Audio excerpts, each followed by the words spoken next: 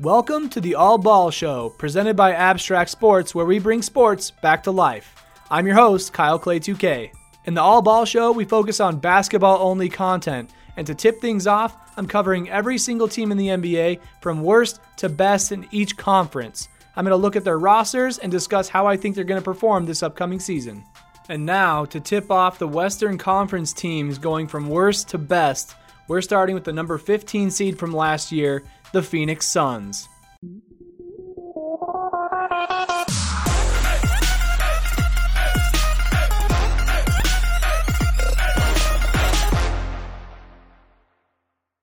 Phoenix Suns are based out of Phoenix, Arizona. Go figure.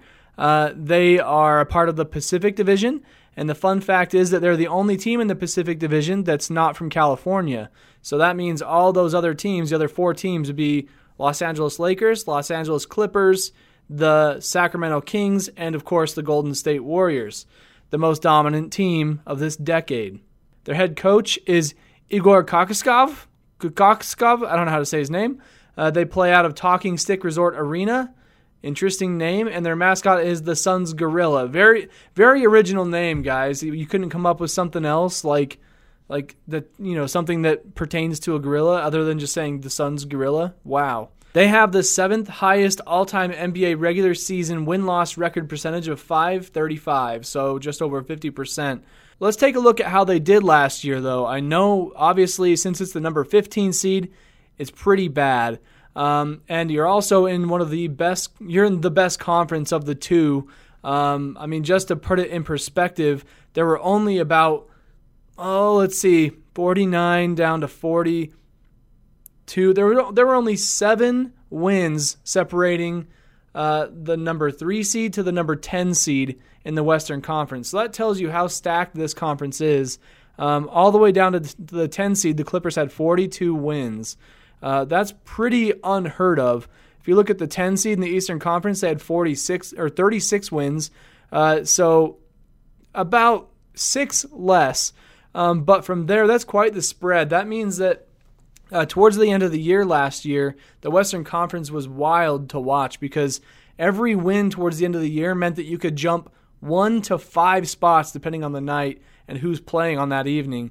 For example, if the Jazz had won one of their last games, they would have jumped from that 5 spot up to the number 3 spot because there are 3 teams with 48 wins in the West, and then there were the Trailblazers at 49. From there, the Warriors and Rockets ran away with it with 58 and 65 wins, respectively. So the Western Conference is very difficult to compete in. So the Phoenix Suns are in a very tough spot, but they have a lot of great talent on their team, which I'll talk about right now. So things are always looking up for them.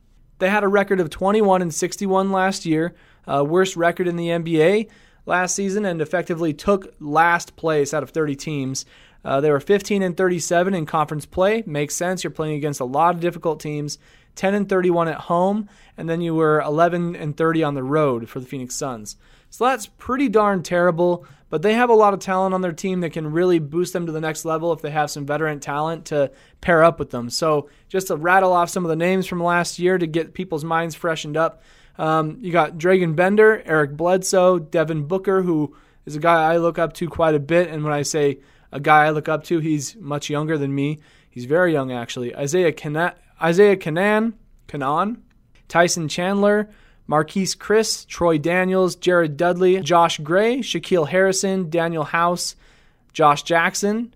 He's a promising young talent. Mike James, Derek Jones, Alex Len, Greg Monroe, Elfrid Payton, Alec Peters, Devon Reed, Tyler Ulis, TJ Warren, and Alan Williams. That totals for 22 players on their roster last year. In the Eastern Conference, it seemed like there was a little bit of a pattern. Some of the teams who did surprisingly well had less players on their roster throughout the season. I don't know if that means anything. Obviously people switch teams for many, many different reasons. But I just noticed it translating to success in most cases when they had less players on their roster throughout a year. Just to look at the per game averages, the highest per game average was Devin Booker with 24.9 points a game. He did only play 54 games, though, and this guy, he is a talent. I mean, he put up 70 points in the previous season, so not 2017-2018, but 2016-2017. He had a game where he played. I don't remember who they played. It wasn't the best team, but he put up 70 points on them. I don't remember if they got the win, but I remember that was really impressive. It's the most points anybody scored in the NBA since Kobe's 81 against the Raptors. If that doesn't say anything about the kid, I don't know what will. 25 points a game, and he only played 54 games. Also averaged, 4.5 rebounds a game, 4.7 assists, and just under 1 steals per game. And actually, for as much as he handles the ball, 3.6 turnovers a game is not terrible. Could bring that down a little bit. He definitely averaged the most turnovers on a team. That's one thing that you will see is that a guy who handles the ball the most, or the guy who scores the most points on a team, he may have the most turnovers because he has the ball in his hand the most. So turnovers can be a little bit deceptive, but the more that you can get that turnover rate down and your assist rate up, you are playing at a very efficient rate, and it's hard to beat a team that plays that way altogether. As far as total points and things like that, let's organize this. Devin Booker had 1,350, TJ Warren had 1,270, Josh Jackson had over 1,000, and Josh Jackson, he's only 20 years old. He's still in, that was his first year. And Devin Booker, he's only 21, maybe 22 now, but 21 years old, dude put up 71 points in the NBA, or 70 points. That's pretty impressive. But 3 players with over 1,000 points, that says a lot right there about how the Western Conference really is. These players are putting up points on their team. 5 episodes in the Eastern Conference, from 15 up to the 10 seed or so, before I even came across a team that had multiple guys with over 1,000 points. And obviously points don't mean everything, but it just means that guys are getting points up on the board, and it just means that the teams that they're playing against are putting up more points than they are.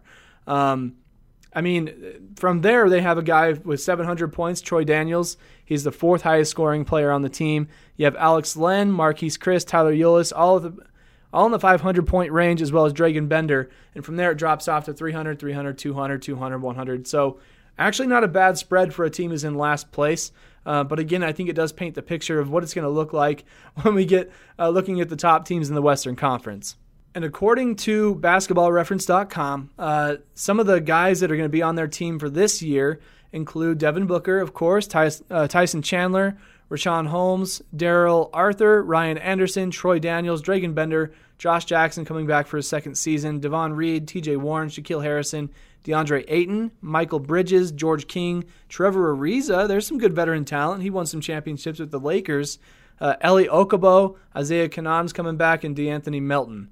An awful lot of guards on this roster. There are a few centers, actually. Tyson Chandler, he's a dominant guy down low. Then you've got guys like Richaun Holmes, who I've never heard of, but 6'10", 245, a sizable dude, probably going to push some people around.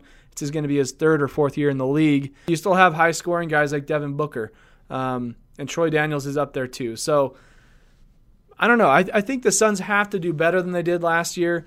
But one thing to think about, too, the Lakers had a season not too long ago that was much worse than this. I'm pretty sure it was one of the seasons right after Kobe left. They only put up 17 wins in a season. And the next season after that, they barely topped it, not by a lot. So the fact that the Suns have 21 wins right now, it gives, I know, personally, I have a little benchmark for it because I'm a Lakers fan. I know how bad that season was. But they were also without their star player for about 30 games. So it'll be interesting to see how they can perform this year with all of their guys healthy, hopefully. I mean, obviously, we don't want to see any NBA teams lacking their star talent, or really anybody for that matter. It's just not as fun when it's as competitive as it can be. So I really do look forward to seeing how the Suns perform. I think in this Western Conference, it's even more stacked than it was, in my opinion, just because the Lakers have LeBron James, because not a lot of players got shuffled around in the Western Conference. Players just jumped around from conference to conference, only bringing better talent over to LA. So, man, it's going to be an interesting ride. But that does it for this episode of the All Ball Show presented by Abstract Sports. How do you think the Phoenix Suns are going to do next year? Do you think they're going to do better than they did before, get more than 21 wins? Well, let us know in the comments down below. Don't forget to smash that like button, of course, and subscribe to this channel if you want to get more basketball content throughout the season. I'm your host, Kyle Clay 2K. I'll see you in the next one.